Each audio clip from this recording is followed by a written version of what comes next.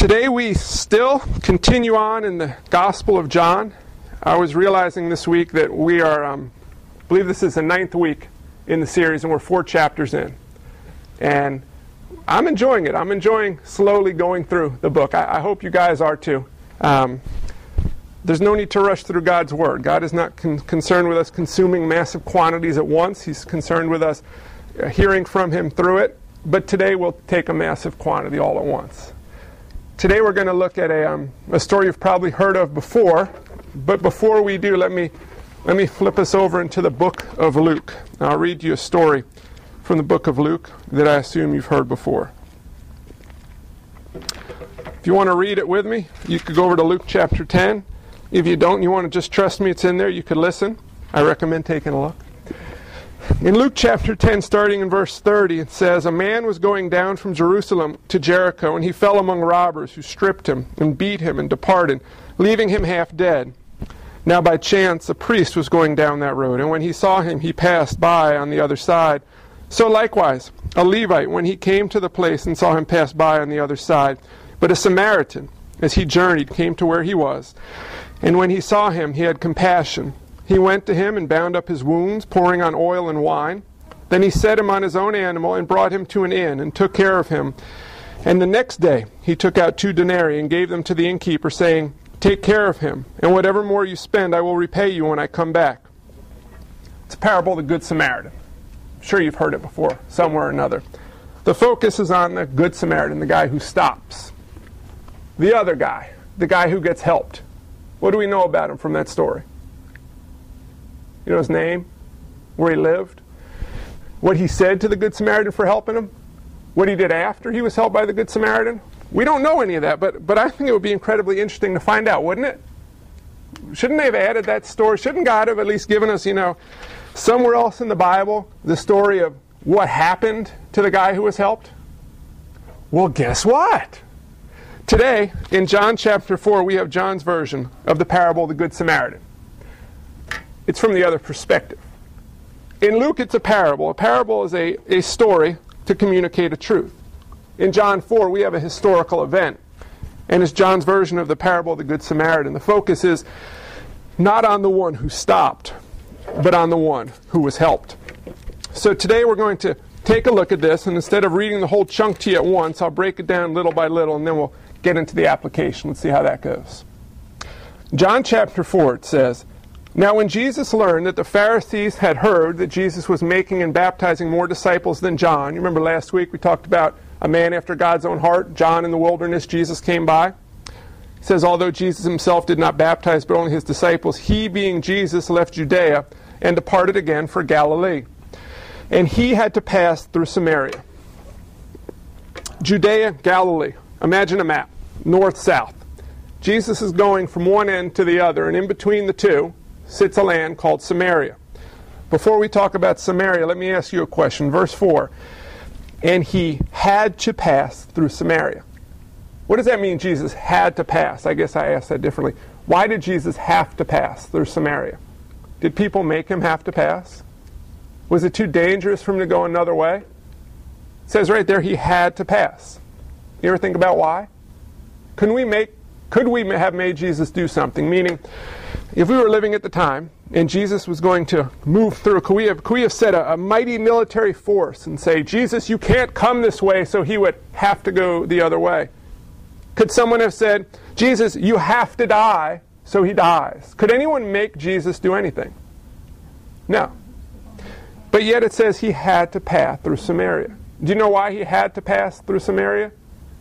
He had a divinely orchestrated appointment. Jesus had to go because it was God's will for him to go.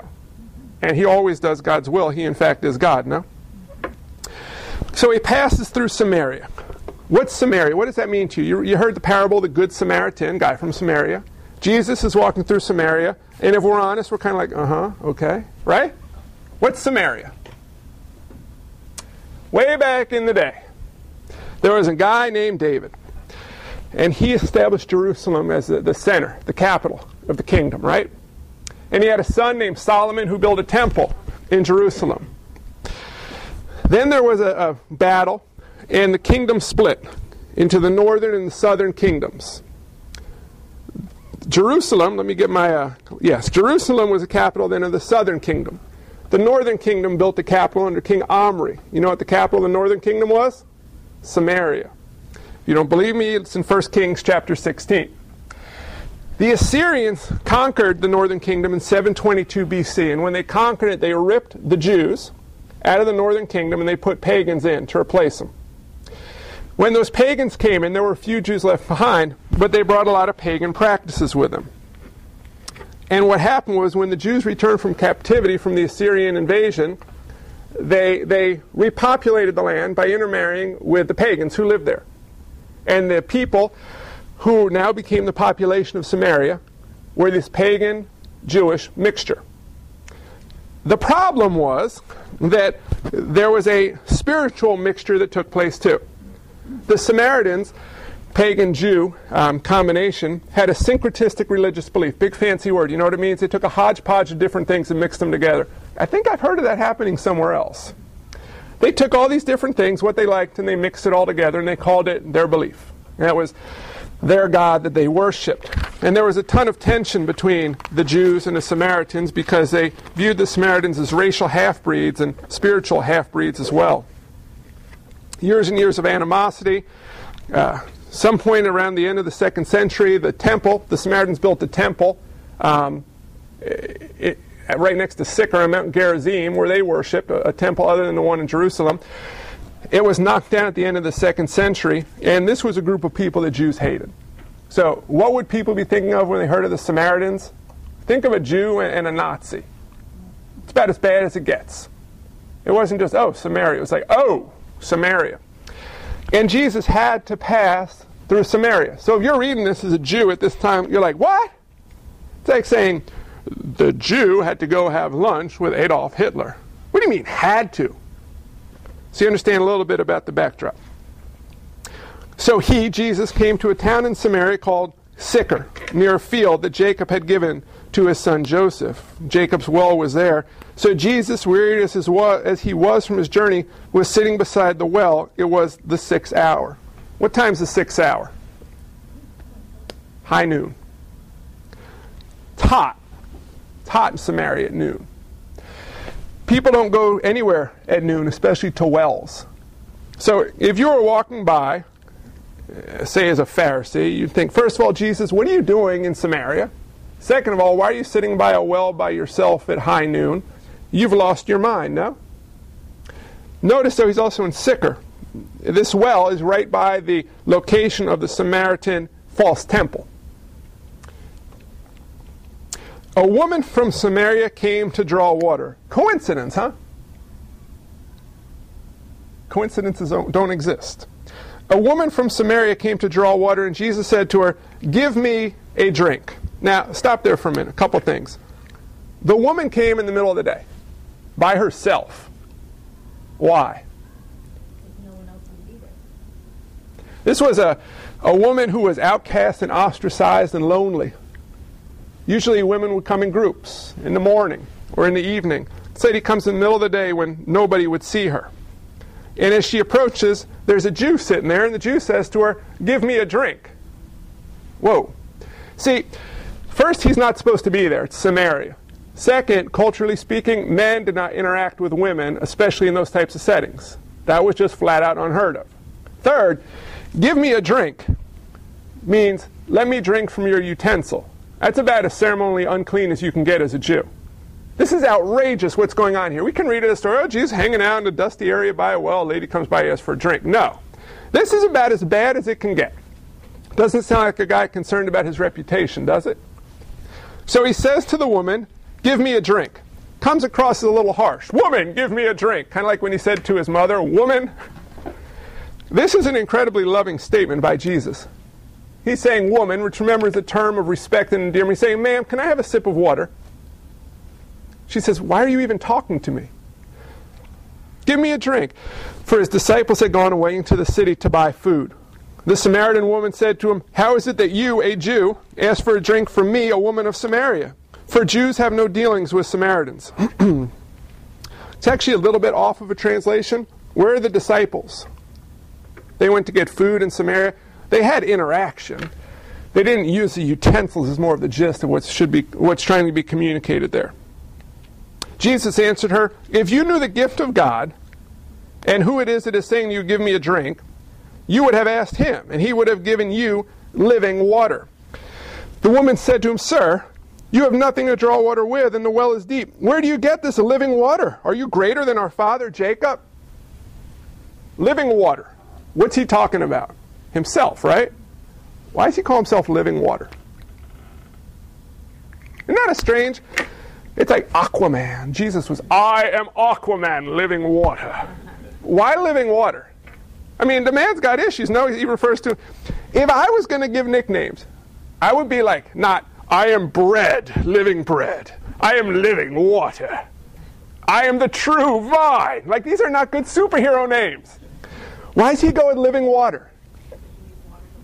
You do need water to live. But what would that mean to a Samaritan woman? What would that mean to an early reader, a Jewish reader? What would that mean to someone incredibly fluent with the scriptures? Why living water? That's what I love about God. This is not the only thing I love about God. Jesus speaks so clearly, and we miss it so drastically. We do this too. I am the living water, and the woman says, where are you going to get this living water? Do you know what living water can mean? Fresh water. See, there could be stale water that sits in a pit, or fresh flowing water that was referred to as living water. Guess what was in the well? Living water. Literal. Oh, well, how are you going to get the water out of the well? That's not what he's talking about, is it? He's talking about living water as a different type of water. You want to know what he's talking about? You want to know what we're supposed to know from this? You flip back with me to the book of Isaiah. Everybody's favorite book. You know those memory verses no one really wants to memorize? When you start going through them, this stuff starts making more sense. Let's start in Isaiah 12. In Isaiah 12, verse 3. With joy you will draw water from the wells of salvation, and you will say in that day, give thanks to the Lord, call upon his name, make known his deeds among the people, proclaim that his name is exalted. With joy you will draw water from the wells of salvation. Go ahead, flip forward to 49:10.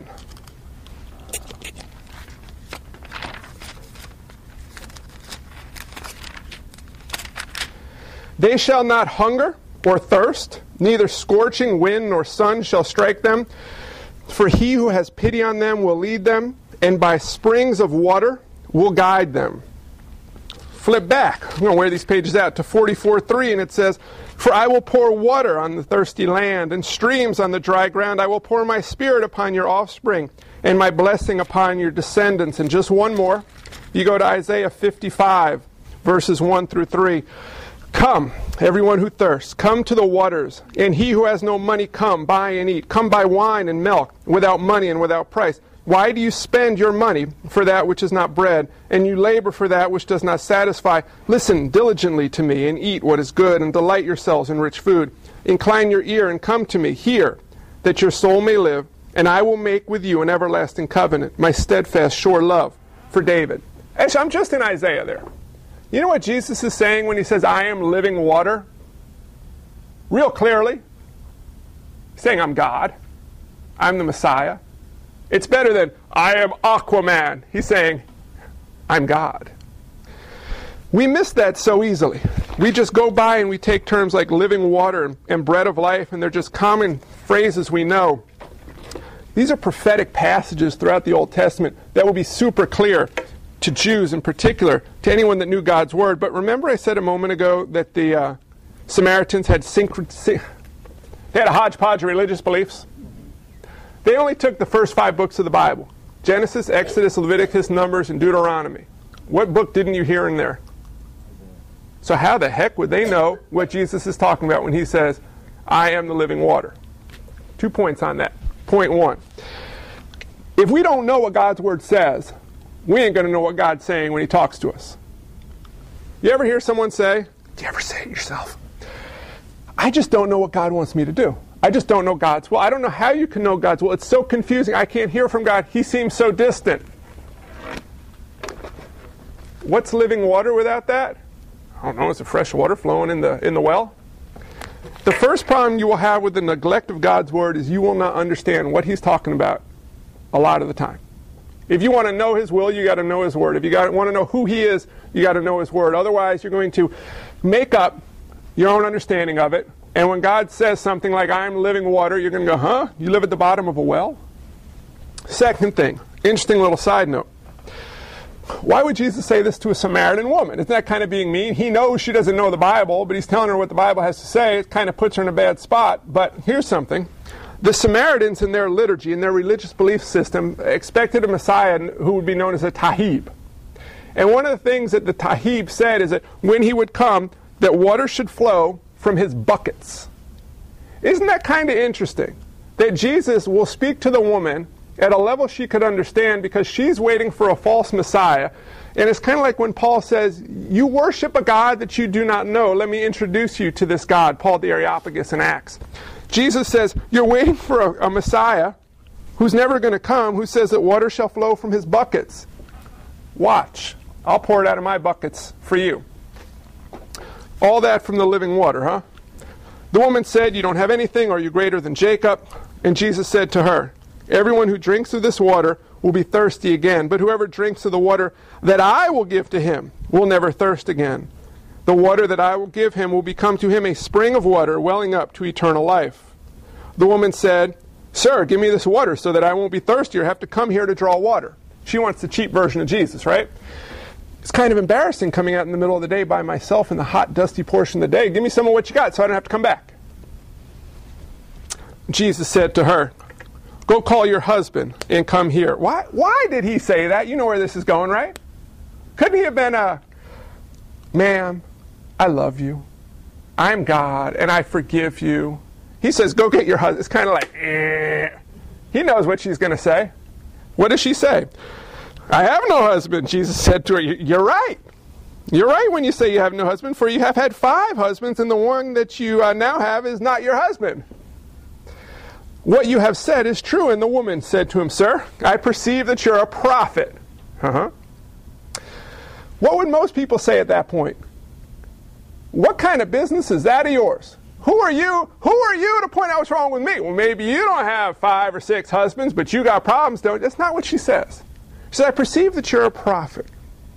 Our fathers worshipped on this mountain, but you say that in Jerusalem is a place where people ought to worship. Okay, that makes no sense. Go get your husband. I perceive you're a prophet. Are we supposed to worship in Jerusalem or here in Samaria? What? Jesus said to her, woman, believe me, the hour is coming when neither on this mountain nor in Jerusalem will you worship the Father. You worship what you do not know.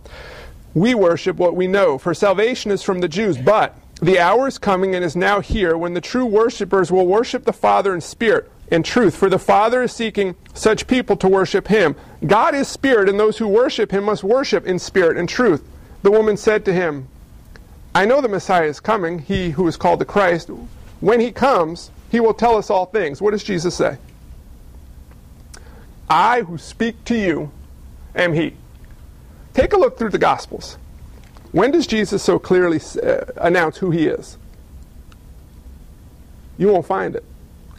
Here is the only place he's telling someone as clear as day. He says he's God. He says he's a Messiah. But this clearly, only here. To who? An adulterous Samaritan woman at the well at noon. Why? We'll talk about that. Just then the disciples came back. They marveled that he was talking to a woman, but no one said, what do you seek, or why are you talking with her? So the woman left her water jar and went away into town and said to the people, come, see a man who told me all that I ever did. Can this be the Christ? They went out of the town and were coming to him. Let's stop there. The parable of the Good Samaritan starts with a guy walking by down the road and sees someone beaten up, sitting in a bunch of blood and mess, who needs help. Coincidentally, came across him, right? Does Jesus coincidentally come across the woman at the well? He had to go there. It's a divinely orchestrated appointment. It didn't start that morning. Oh, Dad, what do you want me to do today? Go to Samaria. What? Samaria? Go to Samaria. Fine, I got it, guys. Got to go to Samaria. That's not how it went down.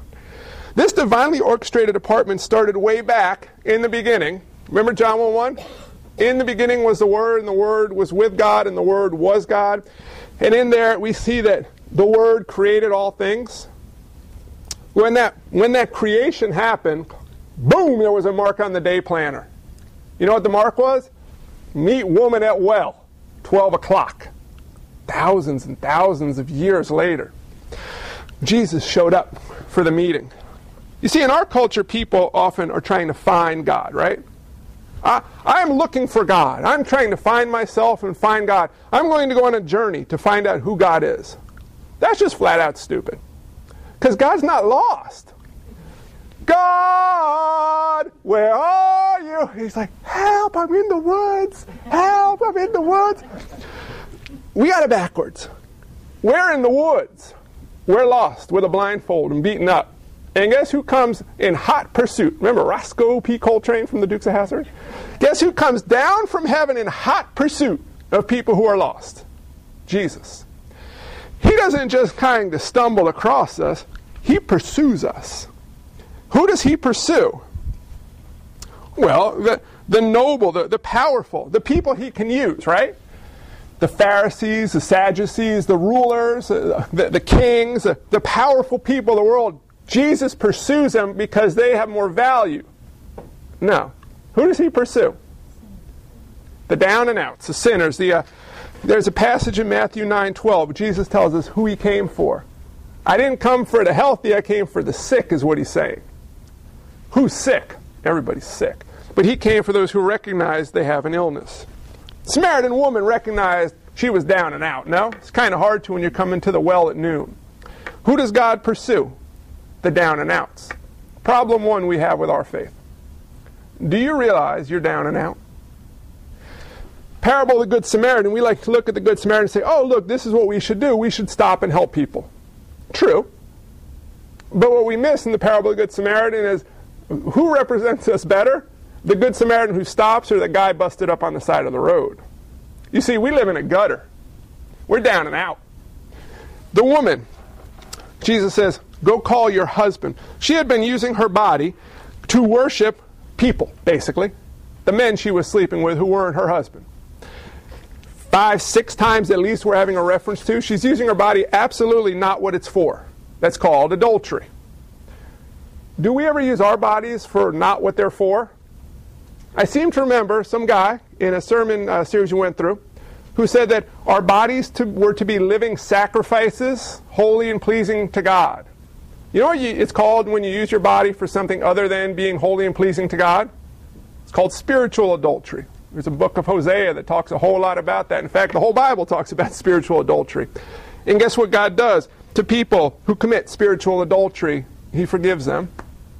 But when you do that, you're kind of down and out. A lot worse than this woman in Samaria. Who does Jesus come to pursue? The down and outs, the sick. And he pursues them. First thing you need to realize, folks, is we're down and outs. That's hard to realize, isn't it? Especially as Americans who have so much stuff, kind of like we were talking about before. It's hard to understand our situation in life. And it leads to a problem with what we do when Jesus finds us. If we don't realize we're down and out, we just kind of mix a little bit of Jesus in with what we got going. Oh, I believe in Jesus. I accept him. I'll pick and choose these parts of who Jesus is, and I'll mix it in with my life. Well, that's kind of what the Samaritans did. They picked and chose, and they created a false god.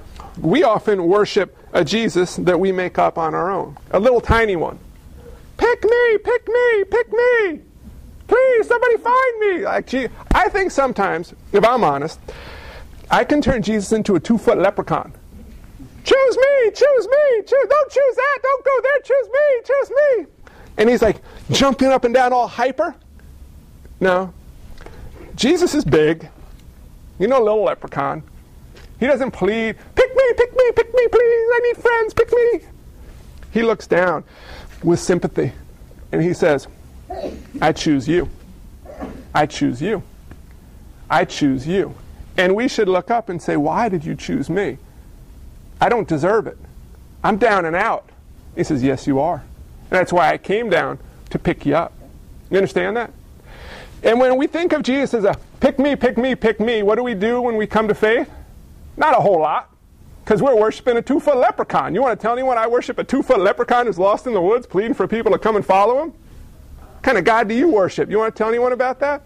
But if you worship God, who he really is, the big version, the unadulterated version, the genuine one, you understand who you are and who he is. You understand, like the woman, she goes and she leaves her water jar. Why does she leave her water jar? I'd be like, you need the water jar. Quick, come back. You're going to be hot and thirsty. She runs off. You know why? Because when you know Jesus, worldly possessions mean nothing. Nothing. You don't worry about them, because he's told her, I give you living water. He'll bring the jar back to her. He'll hold it till she comes back. When we really love Jesus, the worldly possessions, scrap them. They're irrelevant compared to God. What does she do? She runs into town. Guys, this guy told me everything wrong I've ever did. Do you ever tell people that? I know a man who is God who knows everything wrong I ever did. Now, see, we do it like this. I have my act together. I am a whole person. I have everything under control. And you, too, can have everything under control. This is how we do sermons. Do you want to have a better, more complete life? Come to Jesus. What it really should be like, are you tremendously screwed up and sick and down and out? I got Jesus for you. Do you want to have more pleasurable and stuff in life? Come to Jesus. I think Jesus says, pick up your cross and follow me. Jesus is Jesus. Jesus is not Jesus, the leprechaun. You understand that? I love the C.S. Lewis illustration of comparing us to people who live in the gutter of a slum playing with the mud, who've been invited to go to the villa at the seashore. Okay? You and I often sit in the gutter, but we know about the villa at the seashore. We're just scared to go because what if it lets us down? We prefer to play in the safety of the muck than to go to the villa at the seashore. And it's hard to tell people to go to the villa when we've never fully been there ourselves. We may have caught a distant glimpse of it and think, wow, that looks cool. And we turn to the person sitting in the gutter next to us and say, hey, you should go check it out. And what they're thinking is, I'd love to, but why don't you go? Why would I go if you didn't go? When we go to the villa at the seashore, we won't come back to the gutter in the slum, except to get people out of the gutter. Do you understand that? But we live in the gutter of the slum, and we're happy as could be, like a little kid playing in dirt. Yeah, I'll risk the illustration. It just popped to mind. Little kids like to play with nasty stuff. My eldest, when he was real little, one day unlatched a diaper during nap time and had a grand old time in his crib. My nephew recently did the same thing. My sister saw on the monitor and came running in. They're having fun. Now, please don't answer this question, but I'm assuming no one still does that today. I'm hoping no one yesterday. What did you do yesterday? Oh my gosh, I had the greatest time smearing walls. And we don't think that's fun because we've matured. We understand that's nasty. We often live life like a 12-month-old sitting in a crib painting. It's fun. Everybody's doing it. And then one day, someone pulls us out of the crib and cleans us up. And, whoo, it smells so much better. And, oh, this is real fun. But we prefer the mess in the crib. We prefer the mess in the crib because we don't understand the mess that we're living in. And it's not until we come out that Jesus becomes Jesus and not little Jesus. And when we understand that, if we truly left the gutter and went to the villa, if we truly lived a John 10:10 life, a life to the fullest, if we truly understood and believed that we were who God says we are and that He is who He says He is, I can guarantee you this, you would be unable to help but tell everyone you knew about Jesus. You would run and leave your water jar. You would tell everybody everything that was wrong with you. You know why? Because it was fixed. This is how we try to live life, like a taped up banana. This is how God wants us to live life. Like a put back together, fixed up, healed banana. We tell the world, look how great Jesus is. He taped me up. They're thinking, that looks nasty. I don't want to be taped up. We're supposed to show them John 10:10, life to the fullest, as it was meant to be lived. And as we do that, as we go to the villa, we're not trying to convince everybody to come. We're telling them about where we've been. We'll let God do the convicting and the convincing. The woman leaves her water jar. The woman drinks of the living water. What does that mean to drink the living water? How do you get Jesus in a cup and through a straw? Isn't that a little awkward? I drank Jesus' beverage, the greatest energy drink ever. You drink the living water by trusting in Jesus, by believing in him. And when you do, he says you will never thirst. You understand that doesn't mean you can walk through the desert with a camel and you'll be fine without water.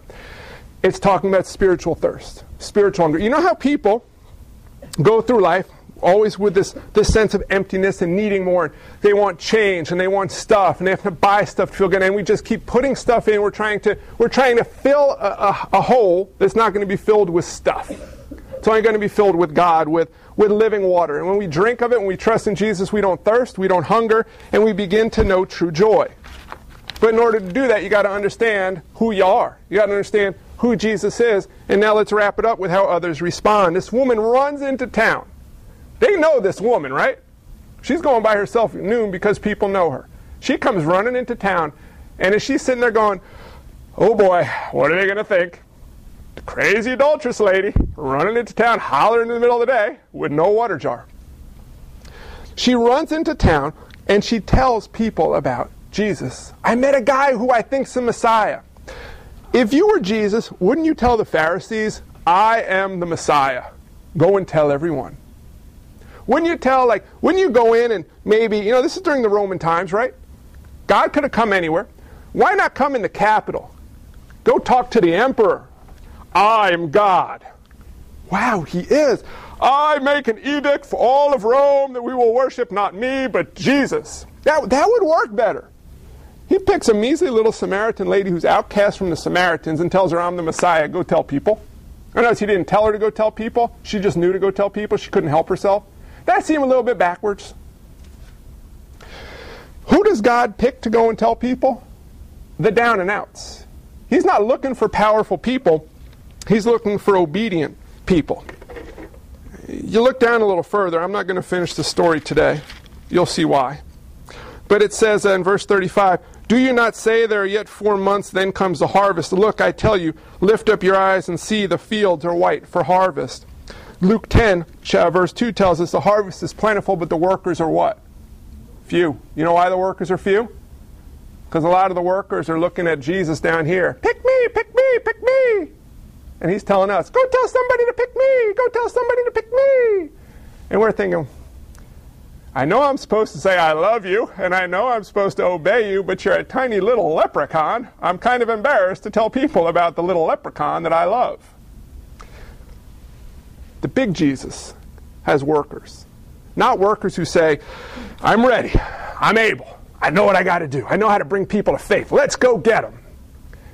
He has people who look up and they say, you know what, I can't do this, I don't know what to say, I don't have the words, I don't have the faith, but I have trust in Christ. I'll lean on him, I'll believe that he says he'll do what he can do, and I'll tell him what I know.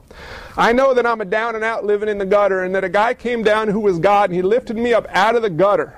And he restored me, and he took me to the villa at the seashore. And all my friends and family and the people I know sit in the filth and the muck and the mire of the gutter, and he wants me to go tell them they can leave, because he'll pull them out and put them at the villa too. Why would you not tell somebody that? I think it begins with not understanding who we really are. As we realize we're laying on the side of the road, covered in junk, we can't help but go and tell people about Jesus. So the Samaritan woman, we don't know her name. We don't know much about her, other than she was a down and out.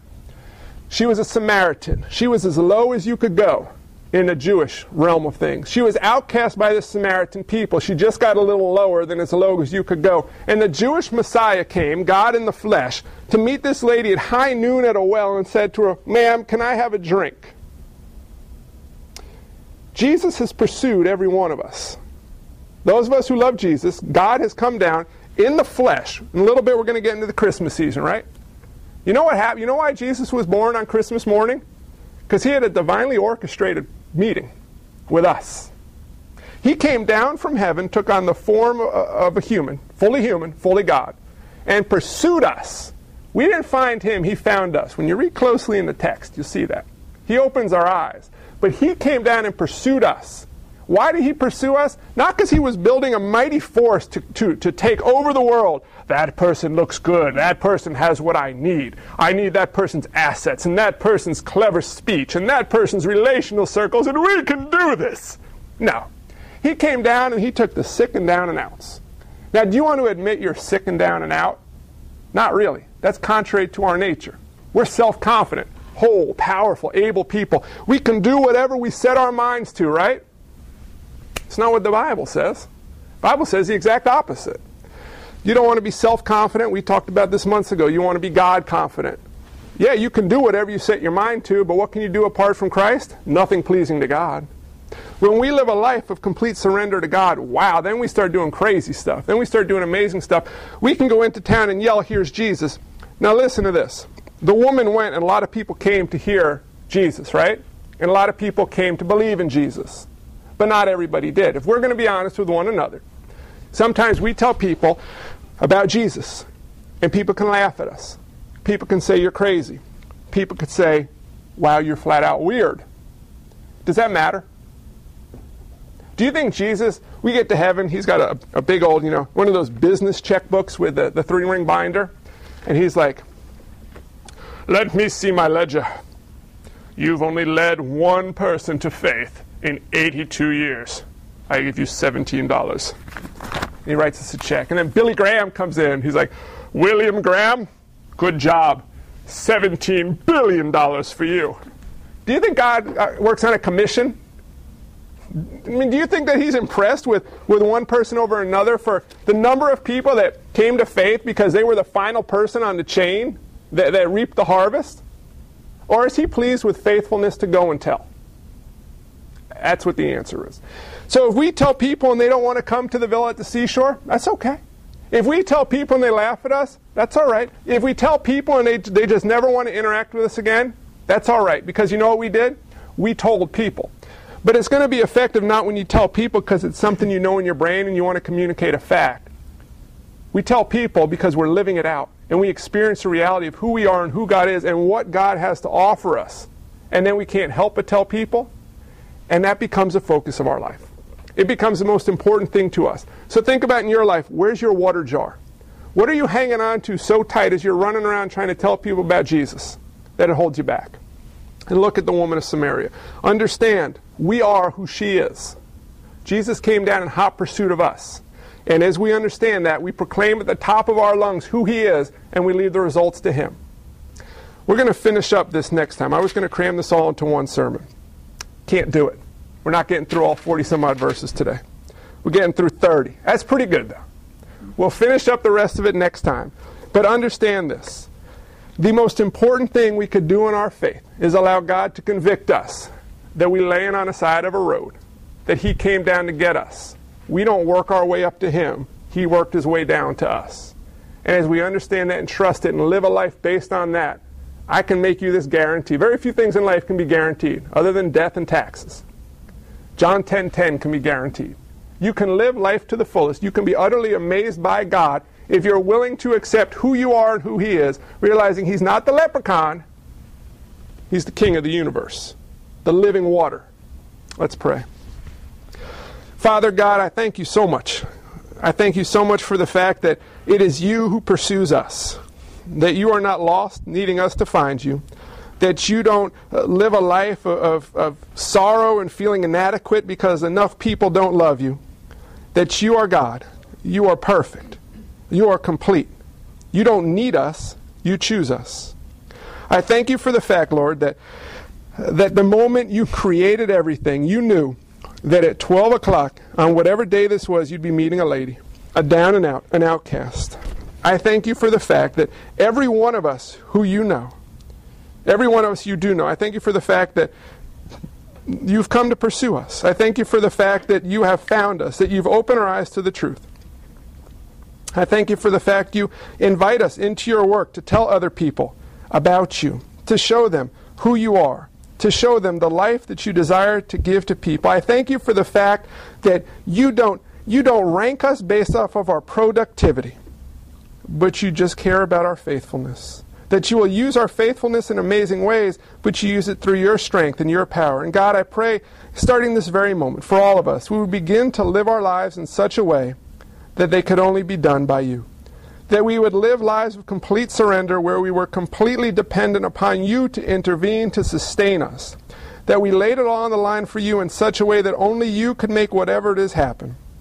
And I pray that as we do that, you would bring many people to faith, that you would use us as a woman of Samaria, that you would give us the courage that comes only through faith in you, that comes only from drinking the living water, to run out into the town, to run out into the world and tell everyone we know that we've met a man who was a prophet, but in fact who was a Messiah. God, you've come and pursued us to tell not just this woman in Samaria, but each and every one of us that you are the Christ. You are the living God who came down, the great banana saver, the one who came down to heal us all, to cure us all, to have God remove our iniquities from upon us. You took the wrath of God upon yourself, and we can never fully understand why, other than the fact that you love us beyond comprehension. God, I pray you would make yourself seem bigger to us, that you would remove the vision of a leprechaun and replace it with the true God, that you would remove the golden calves from our life that we worship and give us a full view of you, that you would take away those utensils of earthly value from the priority in our life and put yourself fully there. And God, give us the strength and the confidence to trust you enough to do this, knowing that we will have joy, that we will have life to the fullest, that we will no longer thirst or hunger, that we will know true joy, and that as we do, the world will look at us and understand who you are through your light which shines through us. God, thank you for the woman of Samaria, but more importantly, thank you for Jesus. Thank you for coming down. Thank you for pursuing us, and most importantly, God, thank you for finding us. Help us to spend our days in marvel of why you chose to find us, and help us live in worship of you because of it. In Jesus' name we pray. Amen.